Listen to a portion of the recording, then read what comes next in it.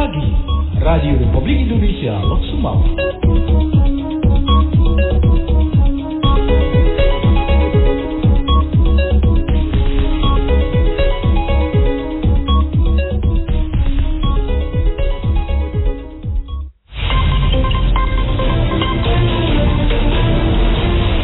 Pukul 8 waktu Indonesia Barat dari Lok Sumawe, Aceh Utara, Radio Republik Indonesia menyampaikan berita pagi.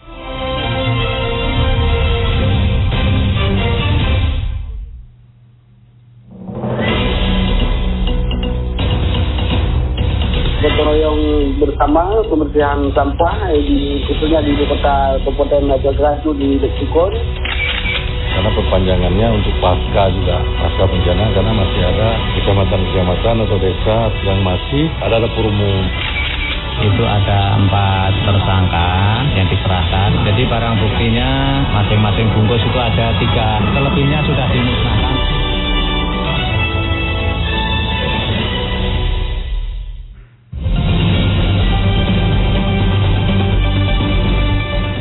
Tim redaksi RRI Lok Sumawe telah merangkum hasil liputan diantaranya pangan sembako korban banjir Aceh Utara menipis. Musim hujan juga berpengaruh besar terhadap peternakan sapi. Bersama saya Zolan Kasa, inilah berita selengkapnya.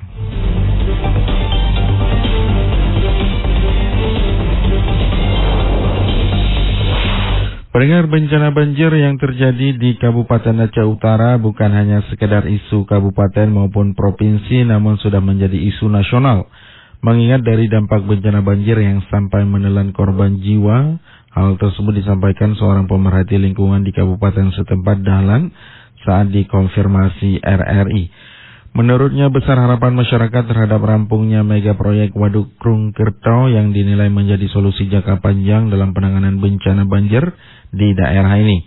Kendati sampai saat ini proses pembangunan tersebut amatan pihaknya masih tersendat-sendat.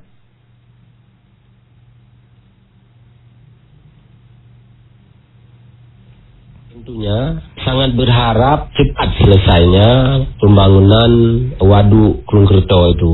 Namun sampai hari ini pembangunan waduk mega proyek itu sangat banyak kendalanya. Mulai dari masalah pembebasan ataupun pelepasan HGU. Jadi proses itu sangat rumit yang kami ikuti. Jadi terhadap hal ini tersendat-sendat lah proses ini. Jadi kita berharap cepat selesai. Cepat selesai karena menjadi salah satu harapan masyarakat Aceh Utara. Penanganan banjir di Aceh Utara membutuhkan upaya komprehensif. Sebut Dahlan, tidak hanya upaya jangka panjang namun upaya jangka menengah serta jangka pendek harus ditempuh oleh pemerintah kabupaten setempat. Selain mega proyek Waduk Krungkerto, upaya jangka menengah seperti normalisasi sungai diantaranya Krung Pase dan Krung Petu, di mana sedimen dari sungai tersebut sudah dangkal. Kelestarian dan fungsi hutan juga tidak terlepas dari amatan Dahlan yang saat ini dinilai sangat memprihatinkan, sehingga dibutuhkan kebijakan yang besar. Pendengar, musibah banjir di Kabupaten Aceh Utara dinilai memberikan dampak yang signifikan khususnya terhadap sendi perekonomian bagi korban banjir yang berkehidupan menengah ke bawah. Seperti disampaikan Ketua IPSM Kabupaten Aceh Utara Mukhtaruddin saat dikonfirmasi RRI kemarin mengatakan, banyak para petani yang menanam padi gagal panen akibat sawahnya terendam banjir. Menurutnya hal itu memberikan dampak pula terhadap kebutuhan pangan yang dimiliki para petani di kabupaten setempat. Menjadi berkurang karena musibah banjir ini, sebut Mukhtaruddin, dengan kondisi menipisnya kebutuhan pangan khususnya korban banjir yang terdampak mata pencahariannya, pemerintah daerah diharapkan dapat membantu kebutuhan pangan mereka dengan memanfaatkan bantuan yang masih tersedia di gudang BPBD setempat. Karena pasca banjir ini cukup parah, jadi banyak yang kerugiannya besar dialami oleh masyarakat, sehingga logistik makanan yang mereka andalkan selama ini dari padi, itu padi umumnya terendam, padi yang dia simpan di rumah. Kalau padi yang siap panen kayak di tanah luas itu memang sudah gagal panen itu. Sementara logistik di gudang masih ada. Saya pikir itu logistik itu harus segera disalurkan. Karena itu kan bantuan dari pihak ketiga. Jangan lama-lama dibiarkan di gudang. Apalagi telur ya kan. Itu jangan disimpan untuk kebencanaan berikutnya. Kami ulangi, tidak hanya terkait kebutuhan pangan, Ketua IPSM Aceh Utara juga menambahkan, pemerintah daerah diminta untuk bergerak cepat terkait penanganan sejumlah bantaran sungai yang jebol akibat banjir di beberapa titik kecamatan untuk mengantisipasi banjir susulan.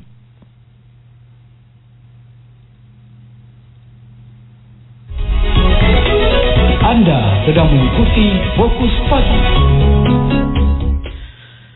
Seyogyanya pasca musim penghujan akan menjadikan tanaman rumput sebagai pakan hijauan tumbuh subur. Namun sebaliknya di saat musim hujan juga menjadi kendala yang menghambat aktivitas peternak sapi. Kebanyakan peternak perlu meningkatkan kewaspadaan terutama untuk mengatasi dampak buruk bagi hewan ternak sapi di saat musim hujan. Demikian dikatakan Zul Ampera, peternak sapi di Desa Blangwu Panjo, Kecamatan Blangmangai, Kota Luk Semawe, yang mengaku khawatir dampak perubahan cuaca bagi kesehatan ternaknya. Meski tidak berdampak langsung dari kondisi banjir, namun untuk mereka harus waspada dan harus bekerja keras untuk mengatasi perubahan cuaca melalui pengapian di kandang ternak. Yang paling berpengaruh terhadap cuaca. Jadi ketika memang di kandang di sapi ini yang biasa kita buat ini sampah, buat api. Tidak ada tempat buat api, dia kedinginan tu. Memang tanya kita harus betul lihat dan sampai kembung. Pada umumnya saat musim penghujan ternak itu akan lebih rentan terhadap penyakit. Hal itu disebut Zul Ampera dapat dipicu karena daya tahan tubuh ternak menurun akibat stres cuaca karena kondisi lingkungan yang tidak nyaman dengan suhu dingin dan kecepatan angin yang tinggi.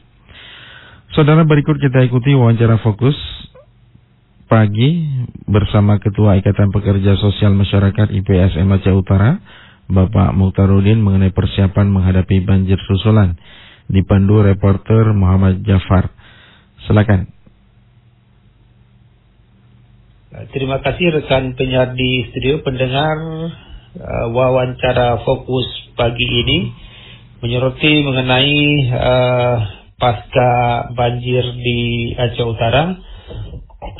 Apa yang harus dilakukan persiapan ke depan, karena memang Aceh Utara setiap tahunnya mengalami banjir, dan tahun ini adalah banjir yang terparah selama beberapa tahun terakhir. Di pagi hari ini kita sudah bersama Ketua Ikatan Pekerja Masyarakat Kabupaten Aceh Utara atau IPSM, Bapak Mukhtaruddin. Assalamualaikum Pak Mukhtaruddin. Waalaikumsalam warahmatullahi wabarakatuh. Ya, Pak Mukhtaruddin, melihat fenomena yang terjadi akhir tahun ini, Aceh Utara mengalami banjir di hampir merata di seluruh kecamatan. Ini menurut kita sebagai tokoh masyarakat, juga IPSM juga terlibat langsung dalam membantu korban banjir, juga memberikan informasi kepada pemerintah. Ini apa saja yang memang harus dilakukan pemerintah ke depan ini, Pak? Yang pertama sekali, dari pengalaman musibah banjir ini, pemerintah harus membuat program secara kontinu dan menyeluruh. Yang pertama sekali yang sudah dilakukan oleh pemerintah, alhamdulillah sudah ada hasilnya, adalah membuat bendungan Waduk Krutau. Selanjutnya untuk kawasan Perak Timur dan Kecamatan Mangkuli, bantaran sungai itu ada 4 km yang wilayahnya masuk dalam wilayah Kecamatan Perak Timur. Ini saya pikir harus segera dilakukan langkah-langkah pembuatan bantaran sungai. Di sana memang tidak ada sama sekali. Jadi sedikit air aja banyak dari sungai sudah banjir. Saya pikir ini kami sangat sedih melihat kawasan di Perak Timur itu yang sebahagian ratusan hektar itu tanah di perkebunan tidak bisa produktif dan tidak efektif. Jadi harapan kami untuk Kecamatan Perak Timur harus segera dibuat bantaran sungai. Kemudian yang kedua, untuk penanggulangan di kawasan tengah Aceh Utara, khususnya Lok Sukun dan sekitarnya, itu pengerukan sungai mulai dari Batu 6 sampai dengan Lung Baru, kurang lebih sekitar 10 km. Ini saya pikir sungai Lok Sukun ini harus dibersihkan kurang lebih sekitar 60 meter lebarnya, sehingga kerugian masyarakat di kawasan tengah tersebut, khususnya ibu kota Aceh Utara, terbebas daripada banjir. Kemudian harus ada solusi lain, pengalihan air, misalnya pelimpahan air dari Sungai Kurung Lok Sukun itu bisa dilimpahkan, bisa diarahkan ke Alur Bendera, kemudian ke ke Cek Usin atau ke Baktia Barat, dengan menormalisasi dan membersihkan sungai yang ada di parit yang ada di pinggir jalan Medan Aceh, mulai dari Simpang Cigiri sampai dengan Lasari Digep. Ini harus dibuat secara permanen. Baik Pak Mukhtar, mungkin ada lain yang ingin disampaikan kepada pemerintah. Mudah-mudahan pemerintah mendengarkan apa yang Bapak katakan tadi, Pak. Saya pikir pemerintah harus turun langsung ke lapangan melihat untuk bantaran sungai dan segala macam. Kemudian yang kedua, ini sedang giat-giatnya masyarakat secara bersama-sama gotong royong untuk membuat tanggul-tanggul yang jebol dengan menggunakan pasir, menggunakan tanah di dalam karung. Saya pikir pemerintah ini harus mendorong dan harus hadir di sana setiap masyarakat melaksanakan kegiatan gotong royong bersama. Iya. Artinya pemerintah juga melihat langsung bagaimana kepedulian masyarakat, bagaimana korbannya masyarakat akibat bencana ini. Iya. Baik Pak Mukhtar, terima kasih atas waktunya di pagi hari ini Pak Mukhtar. Iya, makasih banyak. Ya, demikian pendengar wawancara singkat kita bersama Ketua IPSM Kabupaten Aceh Utara Bapak Mukhtarudin mengenai apa yang harus dilakukan pemerintah ke depan dalam rangka meminimalisir kerugian masyarakat akibat banjir yang sering terjadi. Mudah-mudahan saja didengarkan oleh pemerintah Kabupaten Aceh Utara terhadap keluhan masyarakat, juga pemerintah pusat, dan adanya perbaikan ke depan. Assalamualaikum Pak Mukhtarudin, terima kasih. Waalaikumsalam warahmatullahi wabarakatuh. Dan kembali ke rekan penyiar di studio.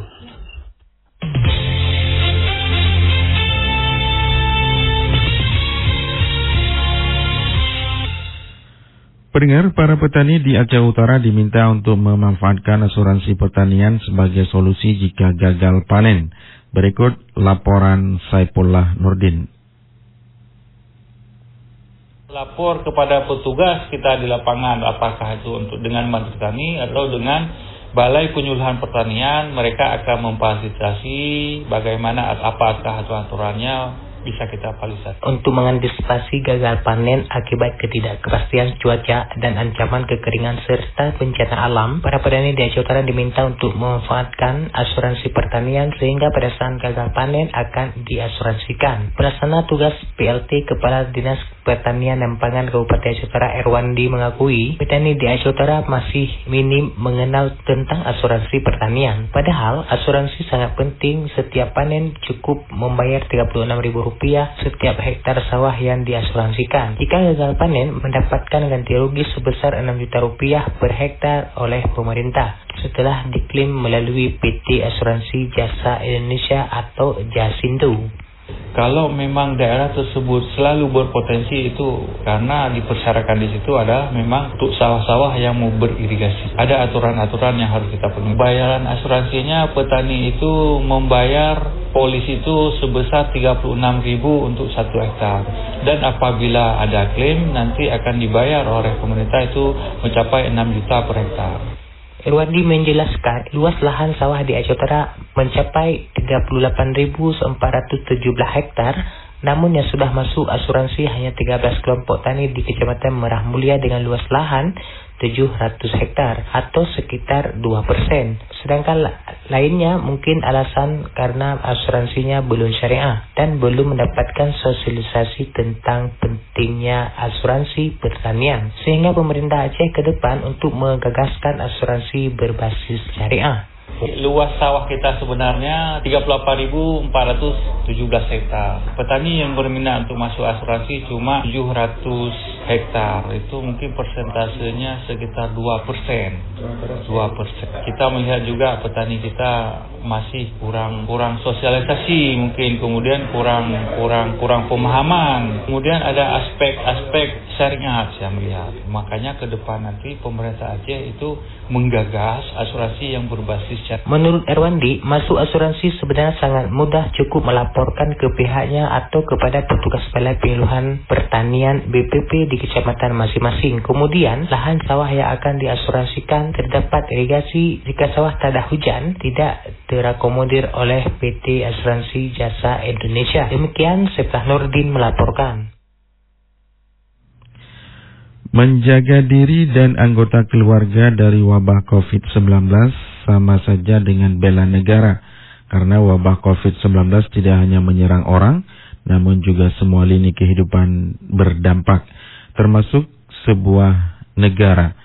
Hal tersebut dikatakan akademisi Universitas Malikus Saleh Yusrijal menyikapi peringatan Hari Bela Negara tanggal 19 Desember. Maka dari itu menjaga diri dan anggota keluarga merupakan aksi dari bela negara supaya stabilitas rumah tangga, lingkungan dan negara bisa terjaga. Perlindungan terhadap diri pribadi, perlindungan terhadap keluarga itu adalah merupakan bagian dari bela negara. Kenapa? Ketika kita sudah membentengi di kesehatan kita, maka kita akan dapat bekerja, kita akan dapat berpikir, kita akan dapat bergerak untuk meningkatkan taraf hidup keluarga, taraf hidup ekonomi masyarakat. Itu hal yang saya rasa perlu kita lakukan. Nah, yang kedua, mengapa itu juga perlu kita lakukan, yaitu terkait dengan peran dari pemerintah. Nah, jadi pemerintah di sini juga sebenarnya menurut saya sangat besar perannya dalam hal bela negara dalam masa COVID ini. Kenapa? Jika pemerintah itu membedakan perlakuan antara yang satu dengan yang lain, tidak adanya keadilan dalam penanganan COVID ini, itu justru akan melemahkan negara. Jadi tindakan pemerintah untuk memberikan keadilan dan memberikan perlindungan kepada masyarakat dalam bidang kesehatan itu sebenarnya adalah suatu tindakan yang sangat-sangat penting. Begitu juga dengan pemerintah. Pemerintah juga diminta supaya dalam menjaga virus corona harus adil dan tidak boleh ada perbedaan. Untuk itu, dengan momentum peringatan Hari Bela Negara, masyarakat dan pemerintah harus bisa bersinergi dalam menuntaskan sebuah permasalahan.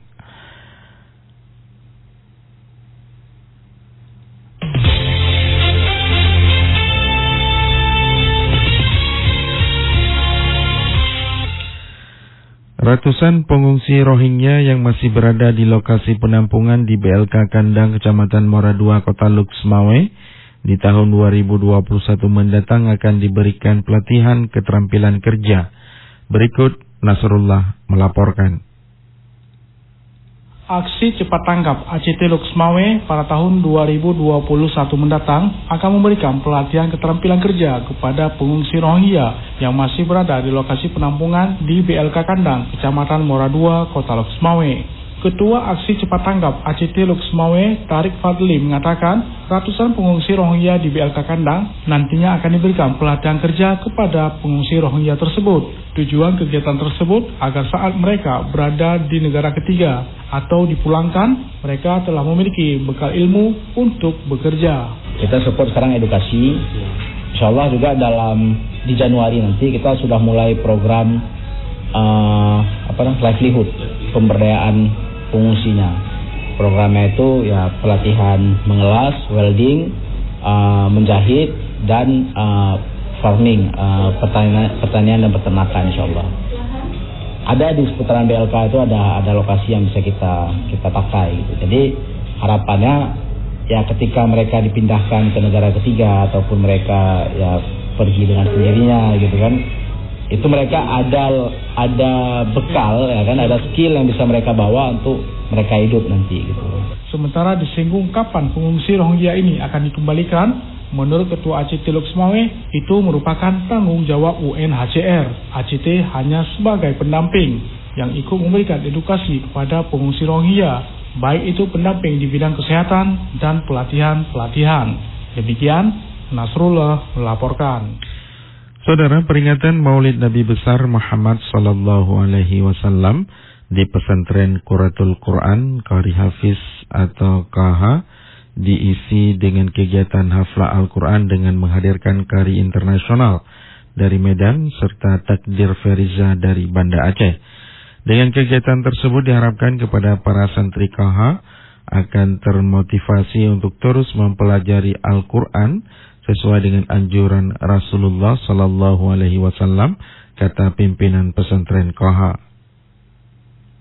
Alhamdulillah, terima kasih. Pertama, kita melakukan rangkaian kegiatan kenduri makan bersama dengan mengundang beberapa tamu-tamu undangan, termasuk kita ada mengundang beberapa ulama karismatik, termasuk Walid di Lapang, Abati Bokabulu, Abu Payapasi, Abi Zahrul, Abu Sengedun, dan juga ada di Loksmawe termasuk Ketua MPU Loksmawe, ada Syekh Jul, Ketua Huda Loksmawe, dan beberapa ulama-ulama yang lain. Sholat Isya, kita ada melakukan haflah Al-Quran Qari Internasional, dan ditutup dengan haflah Al-Quran para Qari Internasional yang diundang dari Medan, Sumatera Utara, dan ada Qari Aceh yang baru-baru ini menjuarai MTQ internasional di Turki kemarin, Feriza dari Banda Aceh.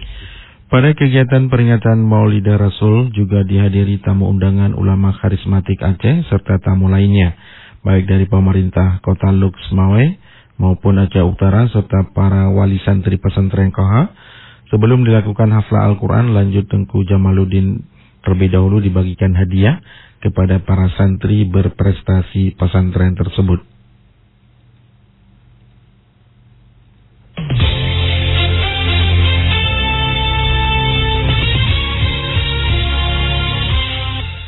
Sampai saat ini tim sepak bola Aceh untuk PON Papua tahun 2021 masih menjalani pemusatan pelatihan daerah atau Pelatda. Berbagai laga uji coba juga telah dijalani, dan dari 19 kali berlaga tim PON Aceh hanya 1 kali mengalami kekalahan. Berikut laporannya disampaikan Denny Pribadi Yusman. Kita belum ada hasil secara menyeluruh karena kan ini tim sepak bola Provinsi Aceh yang dipersiapkan untuk berlaga pada Pekan Olahraga Nasional PON Papua pada Oktober 2021 masih terus menjalani proses tahapan pemusatan pelatihan daerah Pelatda. Tidak hanya soal menjaga kebugaran fisik para pemain, pihak ofisial tim sepak bola Aceh juga telah menjalani berbagai pertandingan uji coba friendly match sepanjang tahun 2020 ini. Bahkan dari 19 kali laga, sepak bola PON Aceh meraih 18 kemenangan, hanya 1 kali menelan kekalahan saat friendly dengan Persiraja Banda Aceh dengan skor 3-0 di Stadion Lampinin pada 12 September silam. Dalam wawancara jarak jauh via WhatsApp WA dengan RRI Minggu 20 Desember kemarin, pelatih tim sepak bola PON Aceh Mukhlis Rashid menyampaikan dalam 19 kali game, 18 kemenangan dan 1 kali kalah. Di samping itu sepanjang friendly match 10 kebobolan dan 60 gol ke gawang lawan. Bagian daripada persiapan, cuman kalau kita lihat progres daripada tim, alhamdulillah ada sedikit peningkatan dengan naiknya progres individu pemain. Cuman tolak ukurnya kita pengalaman yang paling berharga sangat friendly dengan tim Liga 1 yaitu Persiraja, kita menderita kekalahan 3-0. Dengan ada hasil itu kita bisa evaluasi tim per individu pemain dan per zona, baik defending, shoulder dan attacking. Tim sepak bola Aceh untuk PON Papua diperkuat para pemain berbakat dari seluruh Aceh yang disaring berdasarkan seleksi ketat, yakni 3 diantaranya dari kota Loksmawe, 1 dari Aceh Utara. Masing-masing Yaspani Yusri, fullback, Muzakir, sayap kiri, dan Muharir, gelandang, serta kiper dari Aceh Utara, Kausar Ramadan. Selebihnya diisi para pemain dari Langsa, Biren, Aceh Timur, Pidi, Aceh Besar, Banda Aceh, Aceh Selatan, dan Aceh Singkil. Komite Olahraga Nasional Indonesia KONI Cabang Kota Luxmawe sedang merampungkan surat keputusan atau SK pembentukan pengurus cabang olahraga cabur senam. Cabur senam nantinya di bawah naungan pengurus besar Persatuan Senam Indonesia PB Persani. Sedangkan untuk Pemprov Persani Aceh sudah diketahui Bukhari AKS, mantan Sekda Kota Luxmawe. Untuk Pengcap Persani Luxmawe sedang dipersiapkan SK-nya. Sekretaris Umum Sekkum KONI Kota Luxmawe Mahyudin Okib kepada RRI Minggu 20 September kemarin. Dikatakan pria yang akrab disapa Sici itu olahraga senam juga akan dipertandingkan pada Pekan Olahraga Provinsi Aceh atau PORA tahun 2022 di Kabupaten Pidi. Potensi atlet senam yang sudah dikenal luas pada pertandingan Olimpiade ini banyak dimiliki oleh Kota Langsa, sementara di Kota Luxmawe masih belum muncul. Olahraga senam selama ini dikenal juga dengan sebutan senam indah atau senam lantai ataupun senam artistik. Selain itu, dengan dipertandingkannya beberapa cabur baru pada PORA 17 tahun 2021 mendatang di Pidi, maka jumlah keseluruhan cabang perlombaan menjadi 34 cabang.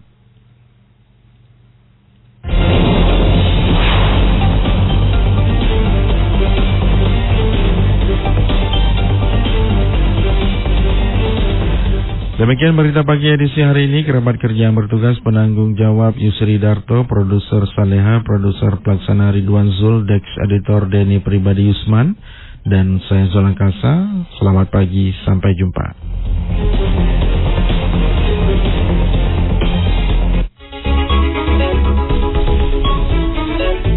Demikian Fokus Pagi Radio Republik Indonesia Luxmawe.